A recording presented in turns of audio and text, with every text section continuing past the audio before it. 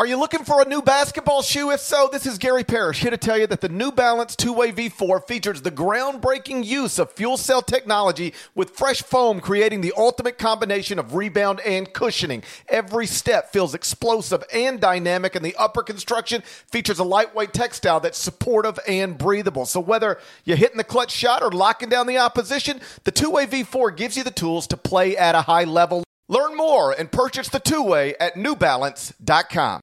Robert Half research indicates 9 out of 10 hiring managers are having difficulty hiring. If you have open roles, chances are you're feeling this too. That's why you need Robert Half. Our specialized recruiting professionals engage with our proprietary AI to connect businesses of all sizes with highly skilled talent in finance and accounting, technology, marketing and creative, legal, and administrative and customer support. At Robert Half, we know talent. Visit roberthalf.com today.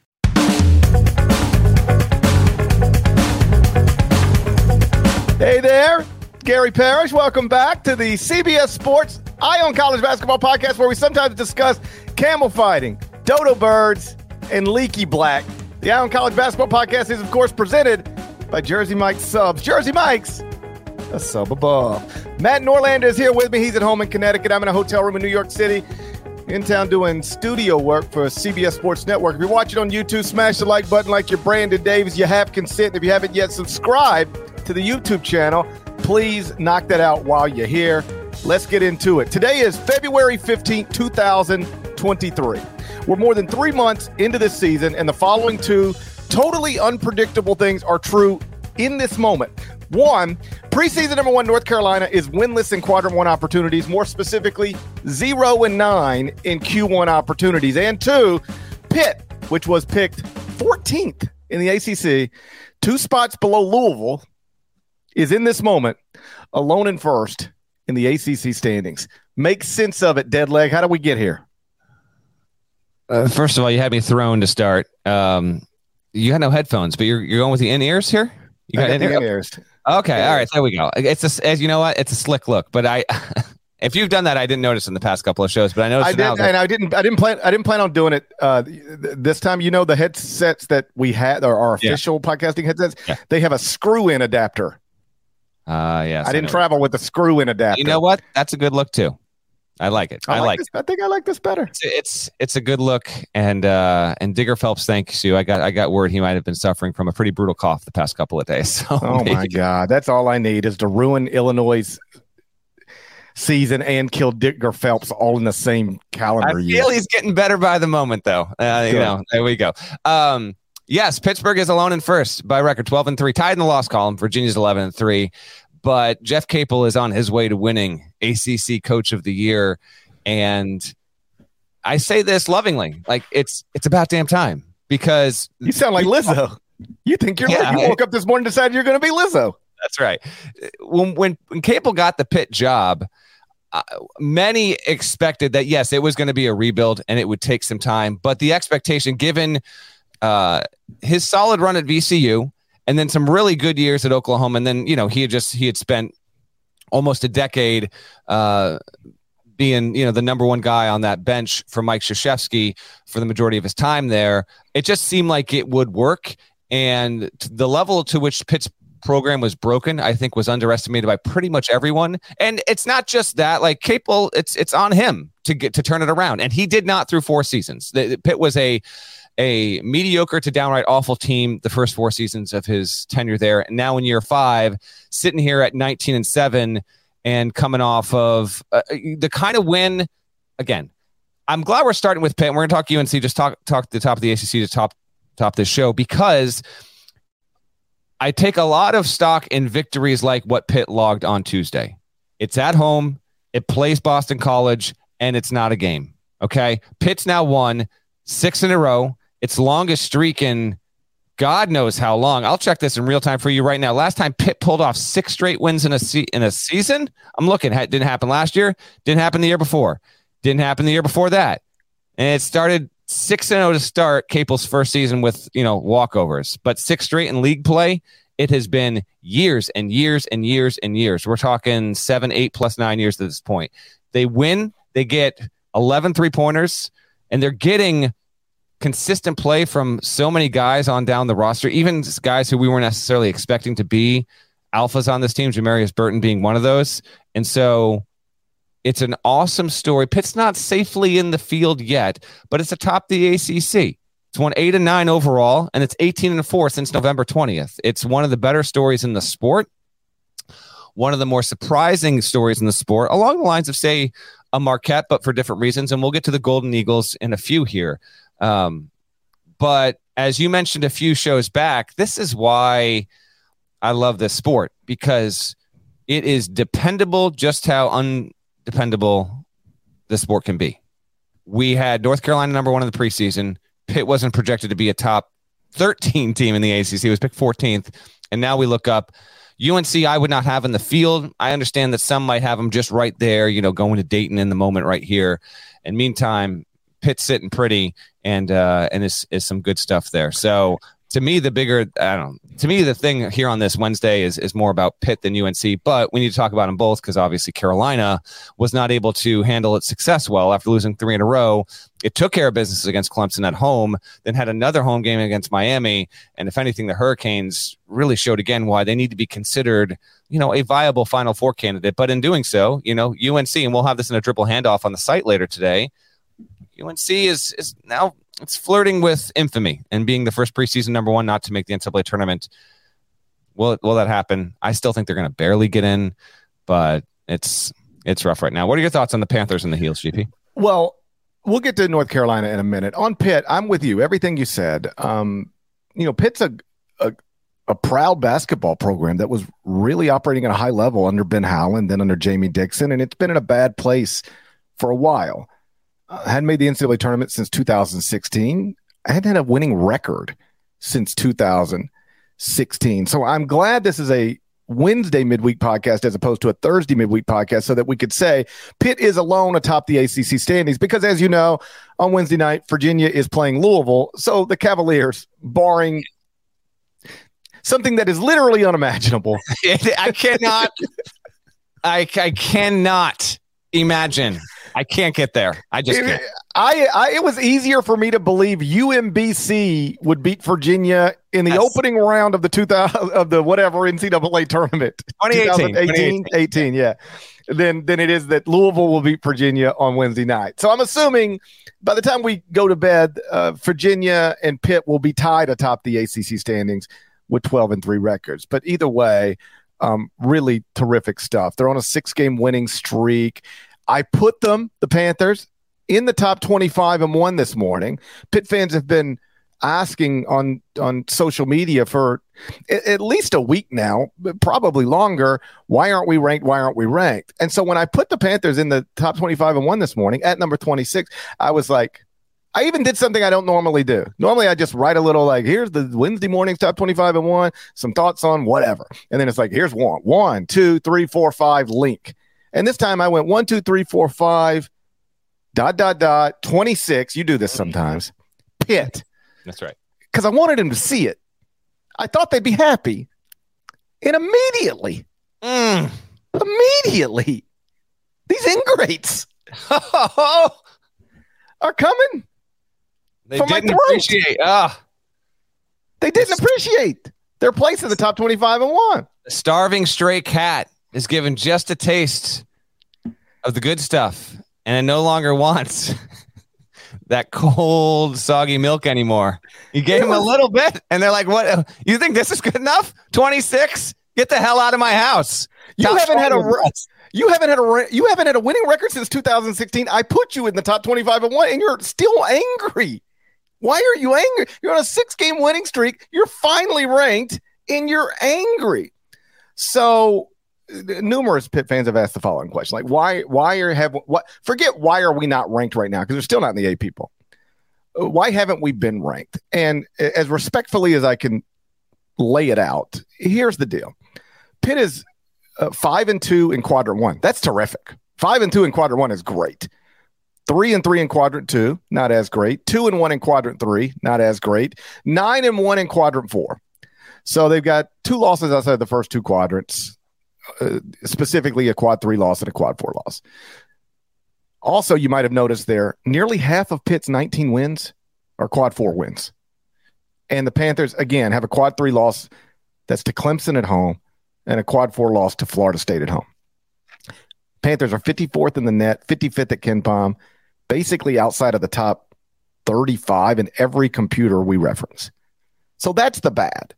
If you're a Pitt fan wondering why Pitt hasn't been ranked, like your answer is in there. And the comments you get from various people are always whatever.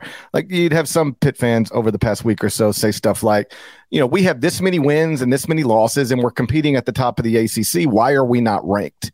And the answer to that question is because any record without context, I thought people understood this, but maybe not.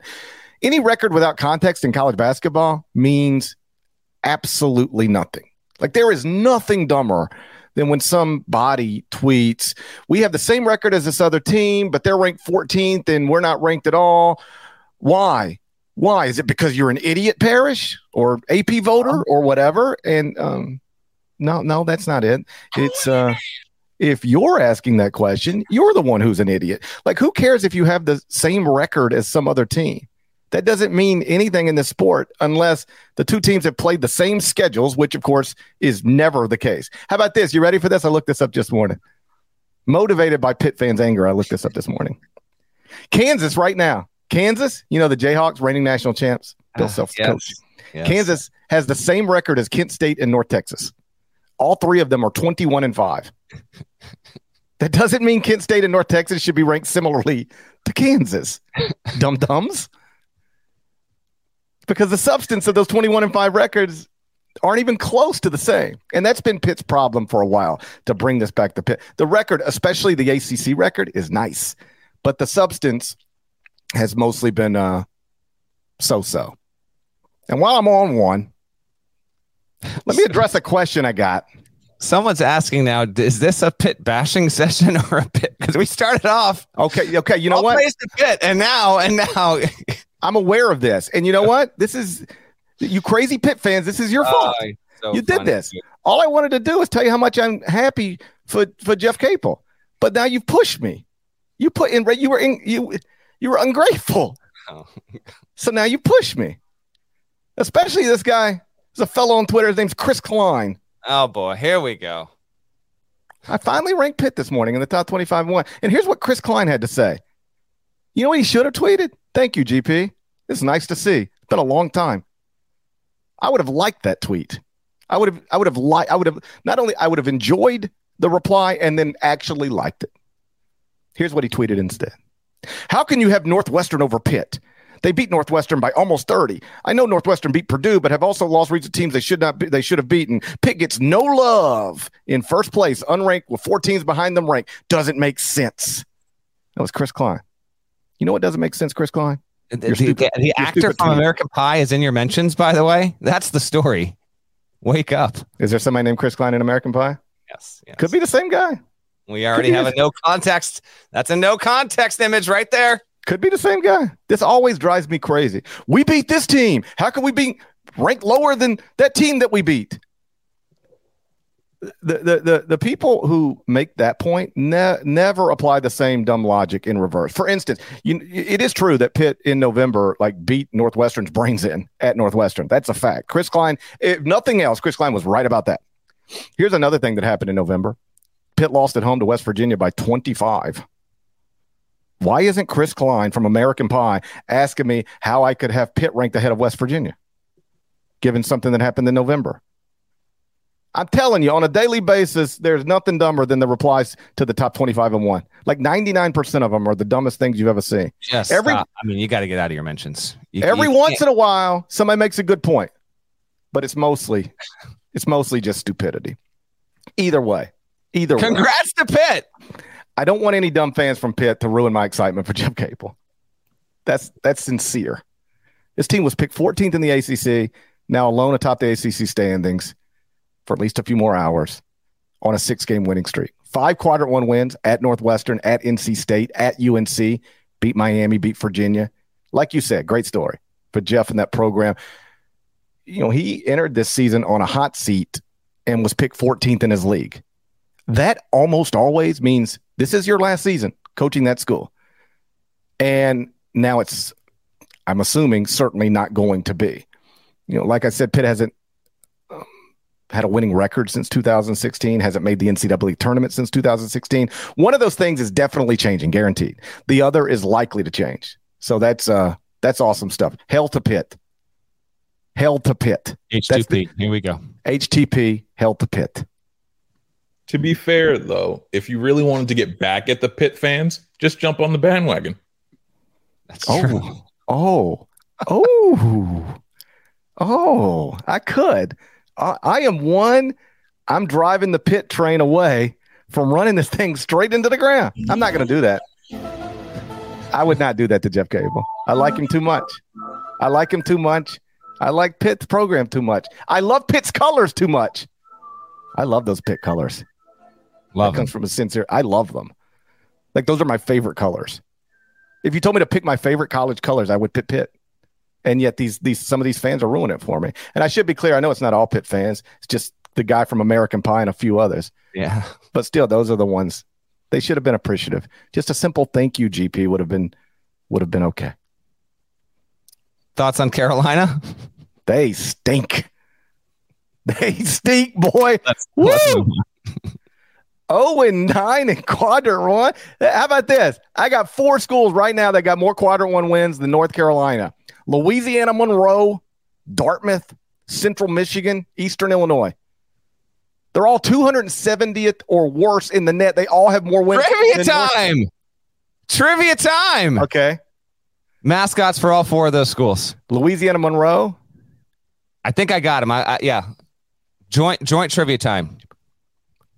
Okay. Louisiana Monroe, they're the Eagles. I think they're the Warhawks. Yeah, Not probably. a correct us in real time here. All right. What's the next one? Dartmouth? That's an easy one. What's Dartmouth? Dartmouth Demons. Dartmouth is the Big Green. What's the next one? Central Michigan. Oh, that's an easy one. It's the Chippa somethings. Come on. You're almost there. Chippa Infinitesimals. The Chippewas. Chippewas, right. And then what's the last one? Eastern Illinois. That's a boring one. You know what that one is? Yeah, the Eastern Illinois. The Eastern Illinois. We just finished talking about a team with the same exact nickname. The Eastern Illinois Panthers? That is correct. Okay. Let me check that Monroe one. I think they're the Warhawks.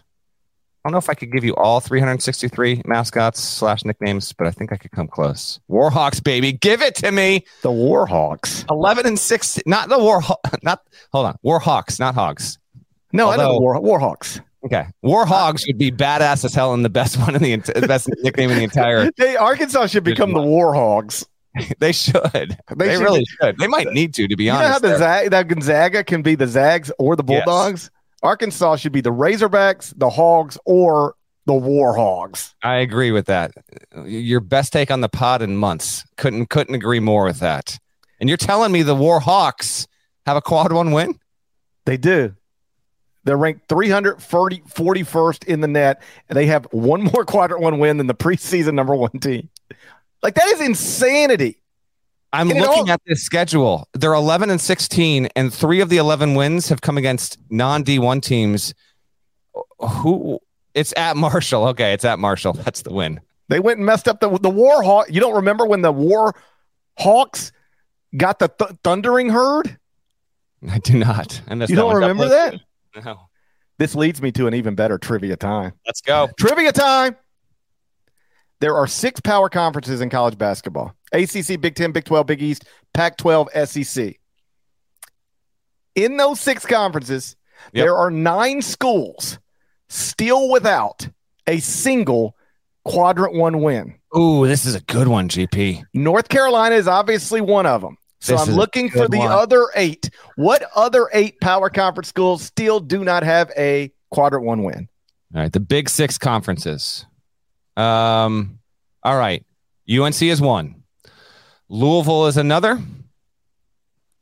That's correct. 0-7 in quadrant one. Nebraska just picked up one on Tuesday night. Nebraska walked into Jersey Mike's arena.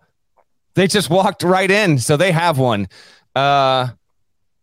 Georgia Tech, got to be one. Georgia Tech has a quadrant 1 win. No, it does not. It does. So I'm at 2, and there are 7 more in the Big Six that don't have a Q1. Yep. All right. Georgetown is 1. Georgetown is obviously 1. Georgetown is 0-10 in quadrant 1. That is tied for worst in the world. I'm gonna say DePaul is 1. Why don't we ever say it like that? Xavier, though. DePaul beat Xavier, right? So yeah, DePaul is not 1. I don't know why. We always say, like, I think they're the best team in the country. We should say, I think they're the best team in the world. Expand it to the world. Where else are they playing college basketball? Well, I mean, if they're going head-to-head against the Celtics right now, I don't know. Well, technically, the Celtics are in the country. So if you say, I think true. Alabama's the best team in the country, like you're looping the Celtics in there, too. That's true. I think, here's what you got to say. I think Alabama is the best college basketball team in the world. Okay. Let's just do it. Let's not even stop there. Not even the solar system, not even the Milky Way, our known universe. All right. The old known universe. Because I can't account for all the multiverses. I can't speak to that. I just know what's happening in this one. Known universe. I don't even know what's happening in this one. You don't. Oh, damn. Where were we? Okay. Notre Dame. Notre Dame is 0-5 in quadrant 1. All right. How many? I think I'm at 4 right now. You have named North Carolina, obviously, Louisville, and Notre Dame. I think that's and Georgetown, 4. Right? Yeah, we've got 4. We got 5 left to go. I'm trying to go league by league. The only other one in the ACC that I think might be there is Florida State. Florida State actually has a quadrant 1 win, but you do need to spend some time in the ACC. Oh, there's another school. Would you be surprised to know there are 2 more schools in the ACC with 0 quadrant 1 wins? And one of these will actually surprise you, I think, because it surprised me because I was like, hold up, they're pretty good. Get out of here. 2 more in the ACC. Okay, I will come back to that. I'm thinking that Oregon State and Cal are terrible. They got to be on the list. They are both. They are the 2 from the Pac-12. Okay. You're helping me out. It's only those 2. Yeah, Oregon State's 0-10 in quadrant 1. That ties Georgetown for worst in the world. And Cal is 0-6 in quadrant 1. So are we up to 6 teams here? You need to name 3 more. That's correct. Okay. And 2 are in the ACC. I'm going to say Syracuse. It's 0-5 in quadrant 1. Okay. But that's only because some other teams bought. And I'm gonna say that I don't believe this should be the case. No, there's no way it's NC State. That's like a half guess, but I'm saying it because of how you hinted it before. Is it really NC State? NC State has quadrant 1 wins. Okay. But you think this team is pretty good in the ACC. It's just they've had some notable wins, and yet, as of this moment, 0 quadrant 1 wins. I'm scanning. Virginia Tech. Virginia Tech has 2 quadrant 1 wins. Yeah, I thought they had a good one, and it's not Georgia Tech. Mm-mm. Oh, I know who it is. I think I know who it is. Only because to no avail, I was trying to explain to this coach 2 days ago why, if you win a game by 1 point instead of 20, you might go down in the metrics. I'm going to say it's Wake Forest. Wake Forest is 0-5 in quadrant 1. That surprised me. Yes. Yes. Now, there's one more team from a different league that you're missing.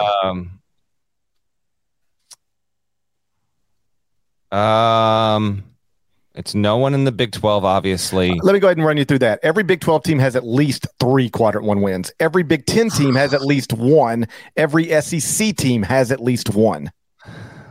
So we've gone. And I've already told you it's not the Pac-12, and I've already told you it's not the ACC. So it's obviously in the Big East. Yeah, I thought we had covered everything there. Seton Hall.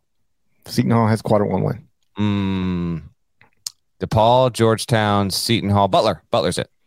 Butler has a quadrant 1 win. No way. The bottom teams in the Big East right now are Georgetown, Butler. Butler is 2-10 in quadrant 1. DePaul is 1-7 in quadrant 1. Golden Gate Mike. Golden Gate Mike is 1-7 in quadrant 1. Don't do that to me. Gosh. Georgetown, Butler, DePaul, St. John's. This is another one that you would have never predicted in the offseason. That actually isn't getting. Dude, Villanova is the only team left. 0-8 in quarter. Get out of here. Get out of here with this list. The best thing for Cal Neptune is that North Carolina is North Carolina and Kentucky is Kentucky, because Villanova is not really getting roped in with them, but they probably should be roped in with them. Like, this is, again, we get into conversations about blue bloods, and everybody agrees North Carolina wins. Everybody agrees Kentucky's won. Then, Kansas, everybody agrees. But then people start debating. Duke, everybody agrees. I don't know whether Villanova is a blue blood or not, but it has been one of the great college basketball programs of the past 10, 15 years. Multiple national championships, 3 national titles in my lifetime, and they are 84th in the net, 0-8 in quadrant 1. That's a trivia time loss for me. I took too many guesses to get there. So, but that's a damn good trivia time and a nice little tour through the sport there. North Carolina, just to put a bow on the Tar Heels, if you are a believer in this team's capability of even making the tournament, which every time we talk about this, it's just outrageous given who's on the roster. The way that Miami was able to go in to Chapel Hill on Monday night and win definitively, man. Jordan Miller really might be, now he's just starting to get some more run. And I admit, when I was watching Miami for the first couple months of the season, a lot of, Norchad Omier has been solid. Nigel Pack has had some really good performances, and he had 23. Isaiah Wong is probably the team's most important player, but Jordan Miller is maybe the most underrated player in the country. And part of that's because Miami's been kind of flirting with the rankings in there and out of there. But they're 21-5. And there's a reader question in today's mailbag at the court report that it kind of asks, is Miami, if it wins its remaining home games in the league, can it get a 4 seed and play in Orlando? I think so, but I think Miami's going to finish at least 3-1 in its last 4 regular season ACC games. I think that's how many it has. And then it'll at least get to the ACC semis. And then, Miami is going to have, I think Miami will be playing games in Orlando, and the Canes are for real. They need to be considered among Final Four contenders. UNC is just nowhere near that. And it doesn't matter. Like, RJ Davis had a good game. Leaky Black played relatively well. Caleb Love hit some big shots. But you kind of look up and you're like, why is Carolina in this kind of game again? Why does this kind of keep happening? And if we're going to bang on Kentucky for its inconsistency, then certainly UNC is deserving of it all the same. There's enough there that I think they're going to get it, but this sets up, and we'll talk about it on Friday's show. We are now setting up for UNC at NC State. That's on Sunday. That is, you got to win it if you're North Carolina. And your reminder, because I see you, State fans, the past 2 weeks, the only team in the polls from that state doesn't wear Carolina blue, doesn't wear Blue Devil blue. It's been NC State that has been ranked. Now, Wolfpack got picked off at Q's on Tuesday. I get that, road game, but it's NC State's that's been your reliable program, and that's almost never the case. Usually, if it's reliable, one of the other two is there with it, but that has not been the situation at all this year in the Triangle. Just to put a bow on this, more than half, if you didn't pick up on it, more than half of the power conference teams with 0 quadrant 1 wins are in the ACC. 5 of the 9 are in the ACC. Only Georgetown and Beaver Fever are worse in quadrant 1 than North Carolina. Now, in fairness, 4 days ago, North Carolina did have a quadrant 1 win. It was over Ohio State. In name only, though. Yes, in name only. The Buckeyes were 48th in the net at that point, but now Ohio State's 53rd in the net after falling to 1-11 in its past 12 games. Lost to Michigan State on Sunday. So that quadrant 1 win for North Carolina flipped to a quadrant 2 win, which made UNC winless in quadrant 1. You mentioned our dribble handoff is going to be on North Carolina. How are they going to finish? Are they going to make the tournament? I haven't done mine yet. I'll do it when we're done here. But I just for the record, I still think North Carolina is going to be in the NCAA tournament. Four of their 5 final regular season games are games in which they'll be favored. Now, they just lost a game in which they were favored, so who knows what that means. But I think they'll close okay enough to squeak into the NCAA tournament. Maybe first 4, maybe not. I think they'll get there. But the idea that we're even having this conversation on February 15th is kind of outrageous. Let's move on. What a game Tuesday night inside whatever they're calling the dunk these days. Final score, Providence 94, Creighton 86 in double overtime. Going to get into that and what it means for the Big East race next. But first, a word from our partners. Another day is here, and you're ready for it. What to wear? Check. Breakfast, lunch, and dinner? Check. Planning for what's next and how to save for it? That's where Bank of America can help. For your financial to-dos, Bank of America has experts ready to help get you closer to your goals. Get started at one of our local financial centers or 24/7 in our mobile banking app. Find a location near you at bankofamerica.com/talktous. What would you like the power to do? Mobile banking requires downloading the app and is only available for select devices. Message and data rates may apply. Bank of America N.A., member FDIC. When you need mealtime inspiration, it's worth shopping Kroger, where you'll find over 30,000 mouth-watering choices that excite your inner foodie. And no matter what tasty choice you make, you'll enjoy our everyday low prices, plus extra ways to save, like digital coupons worth over $600 each week. You can also save up to $1 off per gallon at the pump with fuel points. More savings and more inspiring flavors make shopping Kroger worth it every time. Kroger, fresh for everyone. Fuel restrictions apply. Big game Tuesday night inside Amica Mutual Pavilion. It's the dunk. The AMP. It's the AMP. Not to me. Amica Mutual must be furious with the state of things because nobody will call it Amica Mutual. Nobody will. Even on Inside College Bat, like we were in studio all night last night, and John Rothstein's like the dunk. Like he won't. And he knows it's not the dunk anymore, but he just refuses to acknowledge what it actually is. And I don't blame him. Amica, you can't just start calling the dunk Amica. You got an arena in the heart of New England, Dunkin' Donuts Center. It's the dunk. That's it's the dunk. Yeah. They're trying to call it the AMP. No. I watched a whole YouTube. I watched a YouTube video with the president of Amica Mutual Pavilion, so I could make sure. Because I didn't know whether it was Amica or Amica. Okay, fair enough. I didn't want to be mispronouncing words the way you so often do. You're dialed in. Hey, listen, we can both be guilty of that. Let's be honest there. But I tell you what, the calculus crew came for me. They found me with the fury. How about this? I was so unfamiliar with that word, I didn't even know I was saying it right and you were saying it wrong. I know. I've heard many of folks call it infinitesimal, so I was going off of that. But infinitesimal, there you go. You know how people always say when you're laying on your deathbed, you're right.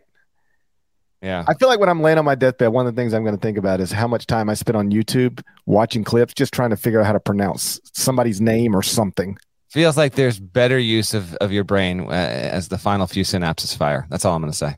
I'm going to focus on that. And once I'm done with that, then I'll think about my children. Okay. Sounds good.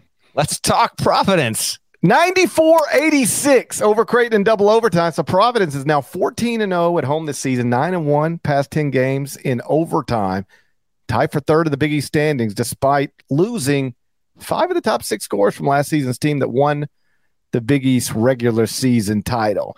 We've spent a lot of time talking about Jerome Tang at Kansas State, Shaka Smart at Marquette, and Jeff Capel at Pitt, all wildly overachieving relative to expectations.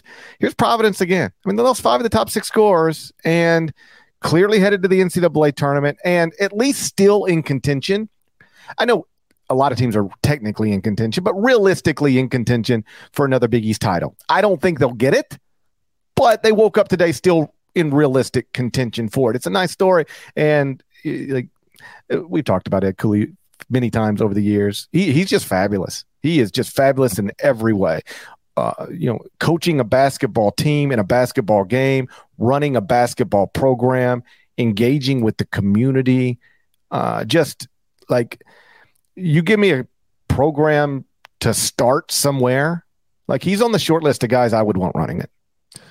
I agree. And he continues to build his legend in that area. He obviously grew up there. Providence, Creighton fell for one of the classic blunders. It got involved in a 5-point game against Providence. Can't do that. Shouts to John Fanta for this stat. I put it in my court report on Wednesday as well. In the past 9 seasons, when Providence has a game decided by 5 points or fewer, Ed Cooley's teams have won 71% of the time. That's incredible. 5 points or fewer, a 71% win rate. And as you said, 9-1 in overtime games in the past 10. He's awesome. He said last night, this is becoming one of the hardest buildings in the country to play in. Becoming is no longer needed there. Ed, it is in the top 10 hardest. When you look at the win percentage, the fan base, I was watching that Creighton Providence game and I tweeted this. It has me so geeked for the Big East tournament. I mean, the top 5 teams in this league are all awesome. All can make the second weekend. Many of them have Final Four aspirations. Devin Carter was a boss. 25 points, the best he had ever scored in a college uniform, and helped Providence nudge away a really good Creighton team that was riding its longest win streak ever in Big East play. And yeah, they needed to play 50 full minutes on it. Really, really good game. And we got another one coming tonight, by the way, on CBS Sports Network on our air. GP will be in studio. And because Providence won the game against Creighton, it now sets up a Xavier at Marquette. Winner's going to be in sole possession of first place in the Big East. But that could flip, obviously, by the time we get to the start of the Big East tournament. Xavier still will not have Zach Freemantle. Marquette is the lead item of the court report today. That'll be linked in this podcast description. Please do check it out, because the Golden Eagles have been able to be another one of those big surprises. Lost 4 of their top 6 scorers, picked 9th in the Big East preseason. Shaka Smart's going to win Coach of the Year. Ed Cooley's doing a great job. Shaka Smart will win Coach of the Year, and he's done it without a Division I transfer on the roster this season. Now, Marquette's not the only one, but it's the only one, as I point out, that didn't come into the season projected to be a tournament team. UCLA, Indiana, Michigan State, these were all teams that didn't add a D1 transfer last offseason and were thought to be tournament teams. Marquette was thought maybe fringe NIT. Some friends of the pod even playfully poked fun at our preseason predictions, and I appreciate that. Shouts to Crack Sidewalks and Paint Touches and Anonymous Eagle. They got us good. But the point is, Shaka Smart was able to do this, and I'm not going to spoil it for you, but he gave me some really good insight and quotes about transfers looking for money, and him straight up abandoning recruitments of transfers, deciding intentionally not to add a D1 player. And now Marquette's top 6 players are all sophomores that lead the team in scoring there. So that's an awesome Wednesday night game. I think Marquette, just like Providence, just like Xavier, just like Creighton, can win the league. And Ed Cooley has managed to do it again. He's the opposite. And I have Shaka quoting Ed, or talking about Ed in a quote in the story, and that Shaka's not saying, listen, the way that we did it this year, it's not the only way. It's just the way that I wanted to do it. Ed, meantime, he's methodical about it. He knows what he's doing. They bring in a ton in the portal. You've seen that. Bryce Hopkins has been one of the 5 best transfers in the country. And I think one of the defining stories of this Big East race, and there's been there are really 7 or 8 major plot lines to it. It's the fact that, and no, they're not playing each other this week, but you've got Marquette that added one NAIA dude. That's who they added. Okay. And then they brought back a lot of guys that people underestimated. Meantime, Ed Cooley wins his first Big East regular season championship in school history last season. Then they lose the majority of their dudes. He goes into the portal, and Providence was given more of the benefit of the doubt, was not seen in the preseason as a viable Big East contender. And now we look up, here they are, have been atop the league all season long. That was an awesome game at the Dunk, the Amp, whatever you want to call it. And the Big East is going to continue to be a thrill ride here over the next 3 weeks. Like you said tonight and just as you were talking through that, the ACC Coach of the Year is likely to be somebody who was previously fired, and the Big East Coach of the Year, that's Jeff Capel, by the way, and the Big East Coach of the Year is likely to be somebody who wasn't fired or even pushed out, but was very much in an uncomfortable situation. That's a reasonable way to put it, right? Was in an uncomfortable situation at Texas, was going to enter the next season probably on those hot seat list, and he is on the verge of, being the you don't think so? No, I do. Someone in the comment just said, is Shaka coaching his way into the Texas job? That's a funny comment. Ethan, that is good. What if Shaka did so well Texas tried to hire him back? I know. That's good. We get a tweet from Rothstein. Sources: Texas has zeroed in on Shaka Smart to be its next head coach. Could do worse. Could do worse. Here's the truth: like, Shaka wasn't bad at Texas. He just wasn't what Texas wanted him to be. But we've been through that before. Yep. I do think it's interesting that Shaka Smart, in an uncomfortable position at Texas, is going to be the Big East Coach of the Year, it appears. And Jeff Capel, fired at Oklahoma, is going to be the ACC coach. There's life after death. Mm-hmm. That's right. Shouts to BIG. I didn't know if that's where you're going with it. No, I was just gonna stop right there. Big time game on CBS Sports Network tonight. Like, huge. How often do you get this? The winner of this particular game, whoever it is, will be alone atop its league standings when they go to bed tonight. That's a factual statement about Marquette Xavier tonight. Seems like it happens somewhat often, but not every week. Trying to hype this thing for CBS Sports Network. It is hype. This is the game of the night. What I needed you to say there was, GP, I haven't looked this up, but I don't think it's ever happened. Okay. That's what I was looking for. Gaslighting the audience, always a winning strategy. It's my most anticipated game of the night. We'll preview Wednesday and Thursday at the end of the show here. However, whatever routes we take to get there, we will mention there's also obviously another very, very good game, and we'll get to that in just a second. But Xavier Marquette is the goods. And if Marquette is able to win, I'm pretty sure this is the case. If Marquette wins, yes, it will be ensured. Marquette fans, get on this one. If Marquette wins, it will be ensured that it is not swept by Xavier. And because of that, it will avoid any kind of sweep in the Big East this season.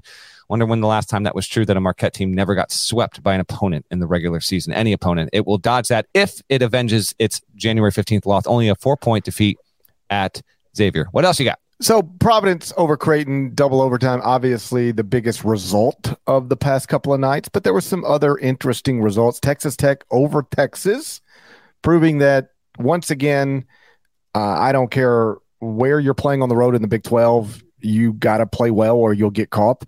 Oklahoma State beat Kansas State. The Wildcats have now dropped 5 of their last 7. Syracuse beat NC State, had to remove Taquavion and my Wolfpack.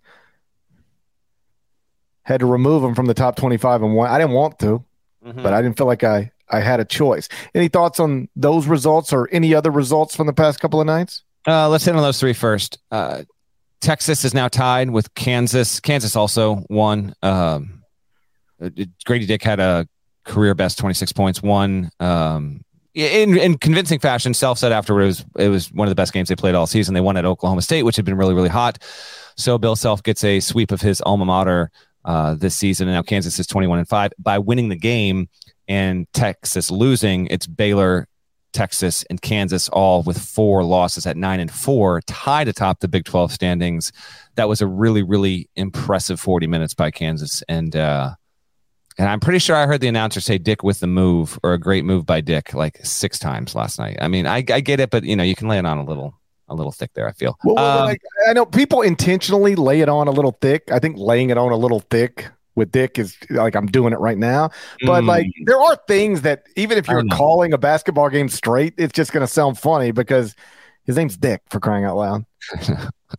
If Kofi Coburn can change his name, the pronunciation of it at least, I don't know why Grady Dick couldn't. The first thing in like Kansas is like these games happen, then the sports information directors, they send out recaps, and so if you're a media member, you're on the blast list. And even it's even finding its way into the copy. Like the first quote says, "I love it," Dick said afterward. Like, it's this is his whole life. This is going to be the rest of his life. I know. This poor guy. One of us. I don't think I gotta believe it. I can look at him and tell he's one of us. There we go. So anyway, I bet he was one of us last night. All right, here we go. Texas Tech beats Texas. Just a little inside baseball. Good God, Gary. That was going a very bad way, and Texas Tech is still having a season on the whole that is not what fans were hoping. But at one point, that was a 10-10 team that hadn't won a game in league play, and there was real noise that Mark Adams might not be able to hold on to his job by the end of the season. I think he's done enough there, and he'll be safe. But it has been there's been a lot down there in Lubbock, and for the program now to have won 4 of its past 6, good on them. Texas losing, it's those kind of games though. To your point, winning on the league in the Big 12, every single game, every single venue is hard, absolutely. But that kind of win, if you can pull it off on the road and take care of business at home, that's what it would have gotten Texas the standalone Big 12 championship. It can still get there, but that loss really does ding them. I do want to. I'm glad you brought up Oklahoma over Kansas State because, 0-sum, right? you're going to have some teams take some surprising wins, and that means some other teams got to take some L's. So in the Big 12 right now, I mean, Iowa State, which plays Wednesday at home against TCU, Iowa State has lost 4 or 5. TCU, meantime, still waiting for Mike Miles to return, has lost 4 or 5 overall. And now Kansas State is another one. These were teams, there was a point when all of them were top 20 in the country, and they're still very good teams. But Kansas State, it was 17-2.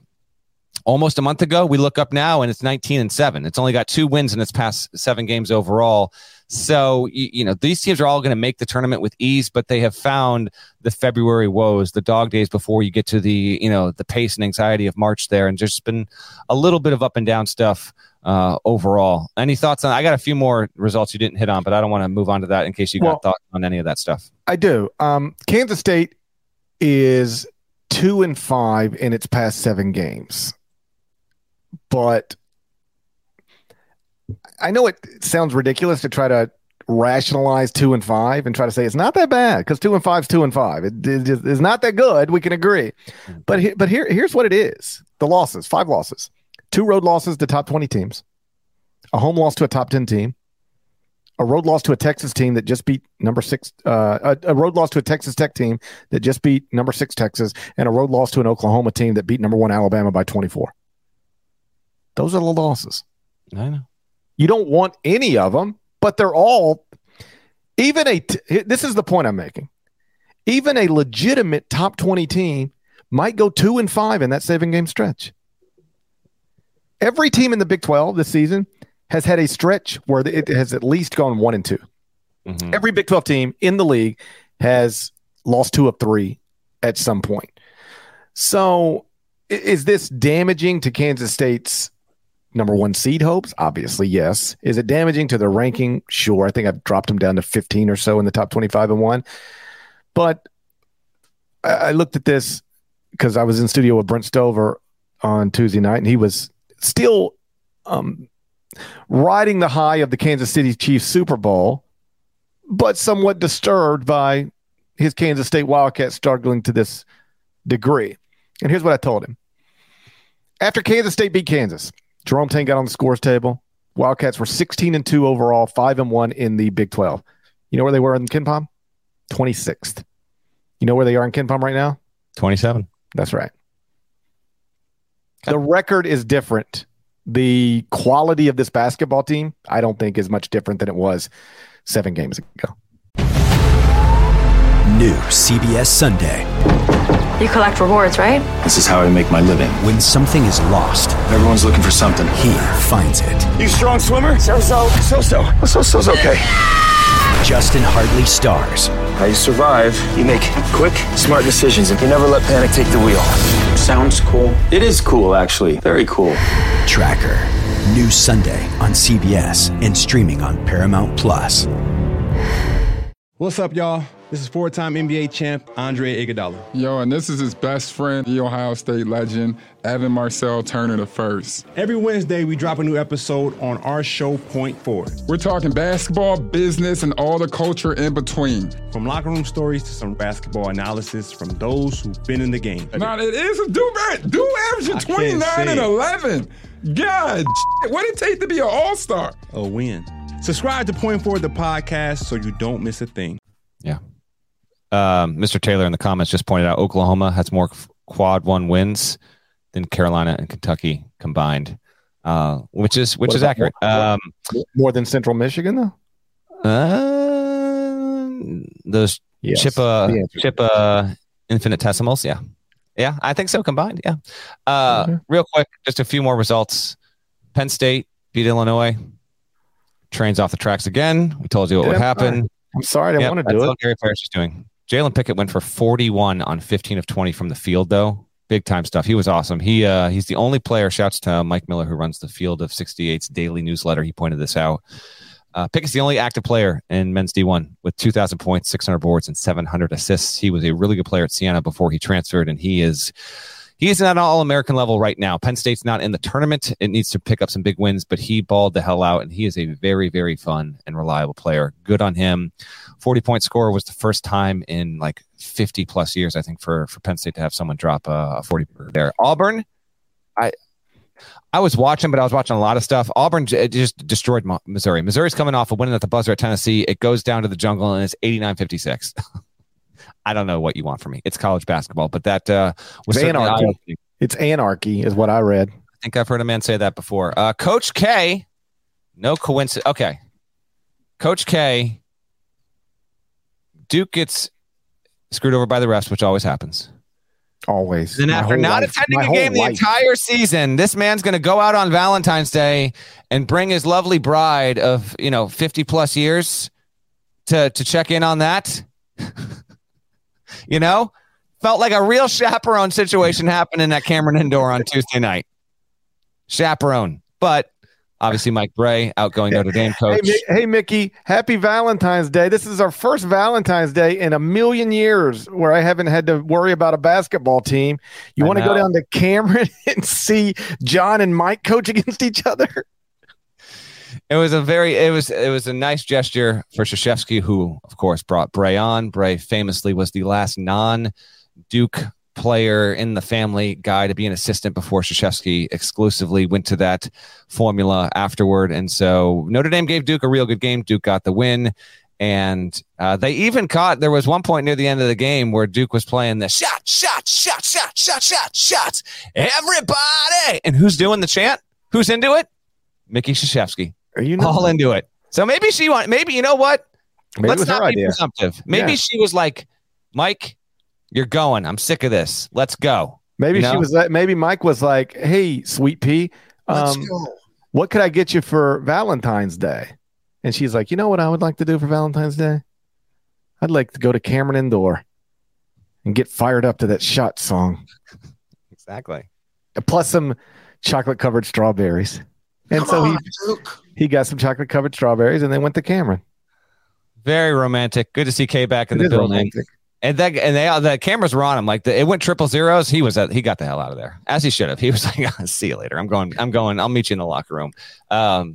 But yeah, obviously a meetup with Mike Bray, who those two remain really, really good friends after all these years. What if he showed up only because he was like, "I'm not going to let the ref screw John again. They won't do it. They won't do it. They won't do it if they see me there." Correct. They would never do it in front of me.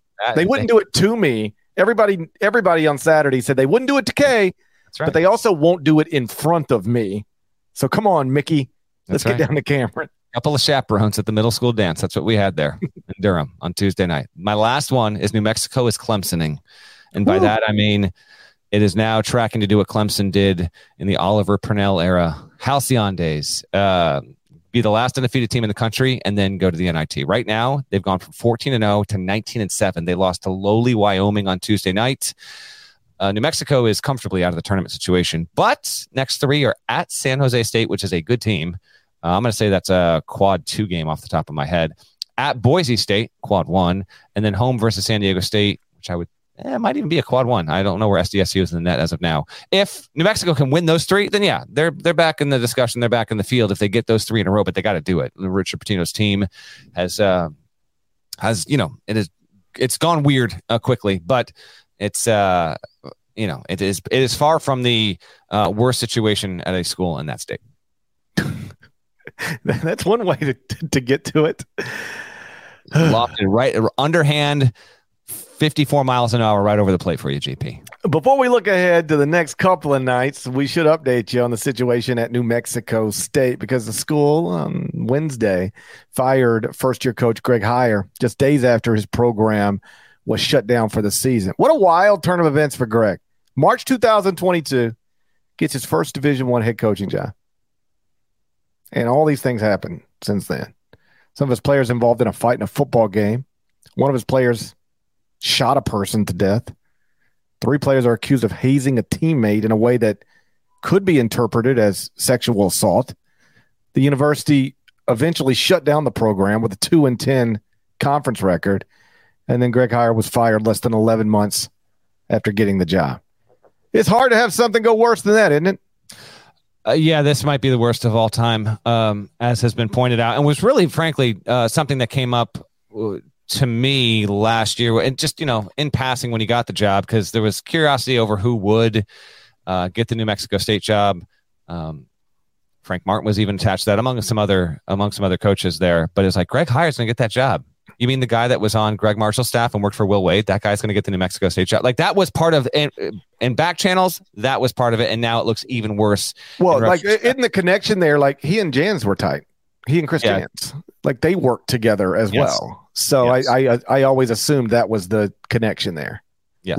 Like is Greg Hire the next Chris Jans? Let's see. And he is not. He has now been fired, which was expected. The rest of the staff is on administrative leave. The president of the university fired him.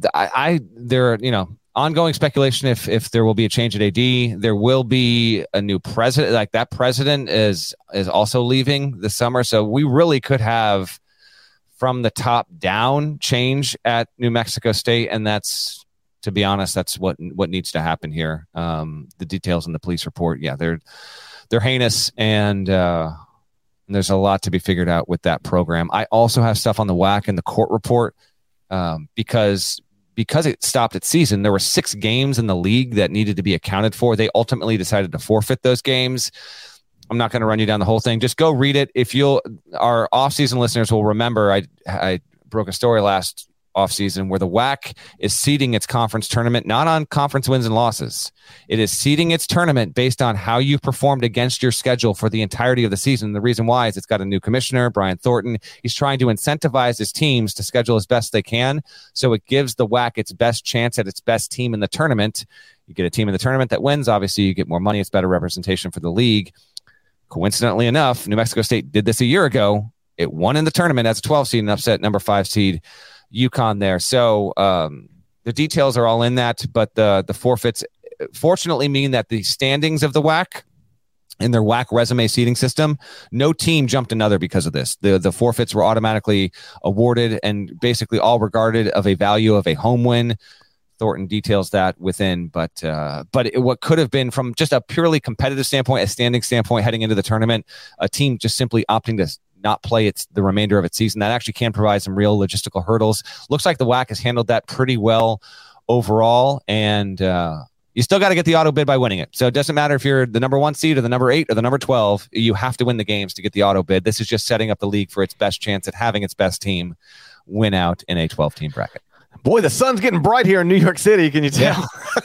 Yeah. It wasn't like this 55 minutes ago. Now my back's hot. It was a little bit like that yesterday. I mean, before we preview this game, GP and I had a little photo shoot. We're getting some headshots, some body shots here. Shots. Because we're gonna have some new podcast stuff. Although I got to be honest here. Now, you got a couple of those photos, by the way. If Nada has them, I might have sent him 1 or 2. They're both good. One of them's the one I took of you with the raising the roof. Here's the deal. I gave it a little bit of goofiness, but like when we were doing the 2-shot, you and me, I didn't feel like you got loose enough. Here's the thing. Every photo shoot I ever have to do reminds me of how much I hate myself. Okay. So it's hard for me to get into it and have fun with it because the whole time I'm just thinking about how much I hate myself. As I told you yesterday, you are extremely photogenic. So this is an unfounded opinion. I asked the photographer, I said, you got one of them Harry Styles filters you can put on me? I would like to look like Harry Styles. There's only so much that can be done. But like something can be done. Can't you make me look more like Harry Styles than me? Not exactly like Harry Styles, just more like Harry Styles. Less like me. Yeah. If you're watching on YouTube, smash the like button. Hey, YouTube. You see a photo of GP jazz hands. What's actually happening is if you watch stuff on YouTube, you'll notice that the teaser thumbnails will often have the hosts, the content producers, right? You will have a facial reaction that is somewhat tied to the thing that you're going to be talking about in that video. So GP and I had to give like 20 different emotions yesterday. And I don't even have 20 different emotions. I have 3 emotions, like frustration, disappointment, and uneasiness. Those are my only real emotions. And each time they ask you to do that, you were like, I'm just going to think about Pitt fans. And it got you there, which was great. That Chris Klein fellow from American Pie. They said, show me your frustration face. And I started trying to think of Chris Klein from American Pie. Now, here's the real good stuff. If you're watching on YouTube, you can see, first of all, GP had to stand on a box. The first one wasn't high enough. The second one, he was taller than me. He's like, this is what we're going to stay. You were like 6'5". I wanted to be 6'5". Like a shipping crate. I was like, let's go with this other one there. You can still see he's on it. And there's, not quite at eye level, but it turned out well. I gave a couple of goofy looks. I hope we can use them in some way. They said we had that sitcom duo vibe, which I thought I tried. No, I was very self-aware while we were doing it. I knew I was disappointing everybody because I wasn't into it as much as I should have been, but I can't get into it because I hate myself. The only thing that maybe would have changed is when I got there shortly before you did, and they asked, what kind of music do you want to listen to? And I was, and then someone, no lie, and I can't remember which of. It was just an awesome team there. Someone was like, "You want to do Guster?" And I was like, "We don't have to do Guster. Like, I'll listen to it, but like, I don't need you to queue up Lost and Gone Forever for me to really find myself here." But they never asked you what music you want to listen to because the fantasy football and baseball guys came in after and did some stuff. And I would have said Harry Styles. I would have said put on one of them Harry Styles album, get your Harry Styles filter out, and I could have gone with little music for a sushi restaurant. That would have really gotten it going. To be honest, I would have been down with that. So anyway, I bring it up because we will have those things will be out in the wild at some point there. But it was a lot of fun and good to see you. Good to see you in person. You want to preview the next couple of nights of games here? Yeah, we got a pretty good slate on Wednesday night. We've already mentioned number 16 Xavier at number 11 Marquette on CBS Sports Network.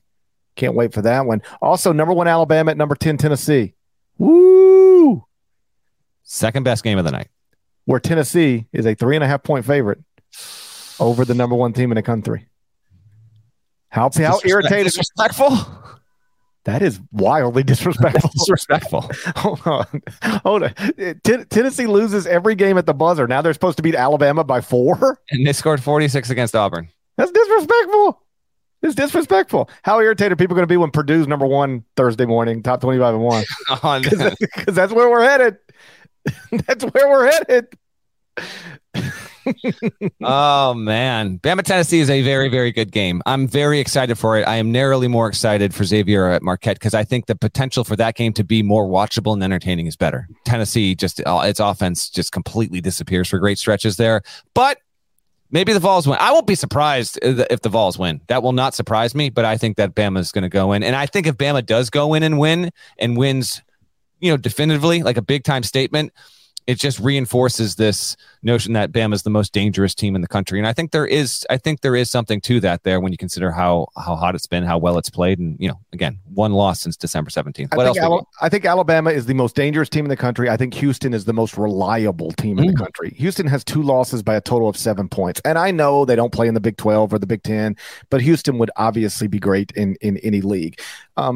This will always be a fun game if Tennessee wins. Do a Twitter search tonight for the word Tennessee and upset, because you'll have a slew of legitimate media outlets. I know.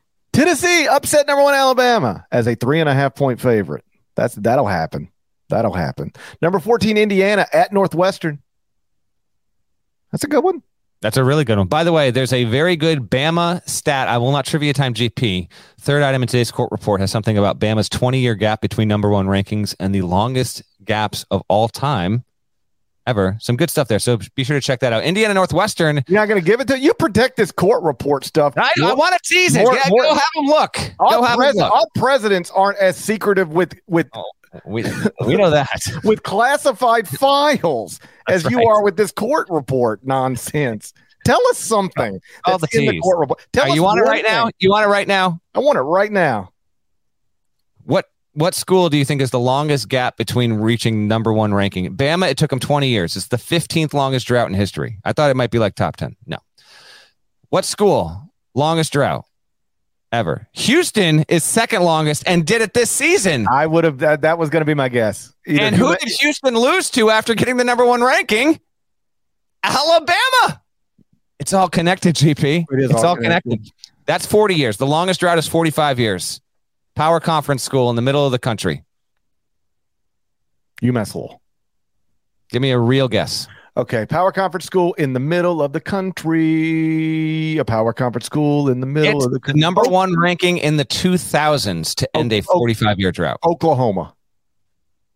Wrong state, right letter. I don't know any other words that start with O. Okay. Wrong state, starts with O, Middle America? Yep. I don't think that exists. Ohio State. Yep. Damn it, that does start with an O. Yeah. 1961-62 season all the way to 06-07. Shouts to your guy, Mike Conley. They went 45 years between number one rankings. That is the longest drought of all time. If you want the top five, go read the court report. Northwestern plays at Indiana, and you know what that means. Number 2 in the Big Ten is on the line. Let's go. They're both 9-5. They're both 18-7. We recorded. We called it, by the way. We told you what was going to happen. Yep. We recorded on Sunday morning. Yep. Northwestern was going to upset number 1 Purdue, and it happened. What do you want from us? Okay. I couldn't help but check Twitter. I was busy. I know. I was busy missing putts. And I was because one time I checked, Purdue was like up 8. I was like, okay, this is fine. And then I saw it, and I was like, these sons of guns, they did it to us again. They Northwestern did it to us. In good position here. That's a good resume. Good. How close are they to your top 25-1? Northwestern is in the top 25-1. That's what Chris Klein is so mad about. I know. It was just a reset, just a tee. Northwestern is a few spots ahead of Pitt. Chris Klein couldn't understand it. If his life depended on it, he wouldn't be able to understand it. Wednesday is loaded, by the way. I'll be on HQ later tonight. GP will be in studio as always on a Wednesday night for CBS Sports Network. I'll just rip through these real quick. Arkansas, trying to get to be the Warhogs, going to Texas A&M. A&M is sitting there second in the SEC and fighting for that position there. TCU at Iowa State, 2 slumping teams, 9 Eastern on ESPNU. Kentucky at Mississippi State, 8:30 SEC Network. Kentucky at Mississippi State. Just keep an eye. You got 6 good / urgent / intriguing games here on Wednesday. That would be your top 6 for me. And on Thursday, GP, what stands out? State is a 3-point favorite over John Calipari's Wildcats.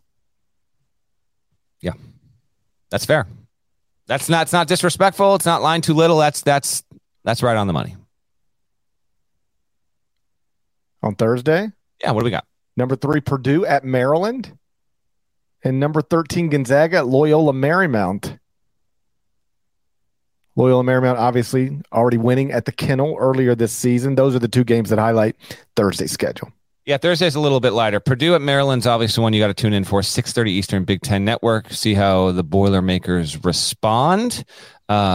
Maryland is, it was up, then it was down. Now it's back up again. And it played Purdue well back in January, only lost by 3. And really, if you looked at how Northwestern played Purdue and then how Maryland used a press, had some success. We'll see if Purdue can come out looking better there. I don't know. We'll have an interesting thing to talk about if the Boilermakers go on the road and get dropped there. And then, Gonzaga's just looking to dodge the sweep at LMU. That's an 11 Eastern CBS Sports Network tip. There's a few other games, but not a ton of intrigue. Wednesday's the night. That's where you want to be. And, of course, we'll be back here bright and early on Friday morning. That's a 65-minute Wednesday podcast. That's tons of stuff, dude. That ain't no joke. No, there's no short. It's getting to be that time. How's your neck doing? Getting a little sunburn at this point? A little hot? The sun came out from behind these buildings about mid-podcast. It got my... It's called the rotation of the earth. Yeah. I got a bruise right here. I don't even know what happened. All right. Is it because I'm too strong? I don't think so. I noticed this morning. Like, how did I get a bruise right there? What happened to me? I think it's time to go. Shouts to Devin Downey. Shouts to Chester, South Carolina. Shouts to Huck and Larnell. Thank you guys once again for listening to the Eye on College Basketball Podcast. If you're not subscribed, please go subscribe anywhere you subscribe to podcasts, including Apple Podcasts and Spotify. 5 stars, nice review at Apple. Type words. There's more of us than there are of them. We are all Grady Dicks. Now subscribe to the YouTube channel. Knock that out while you're here. We're going to talk to you again on Friday morning. I'll check the trajectory of the sun before we do it. Till then, take care.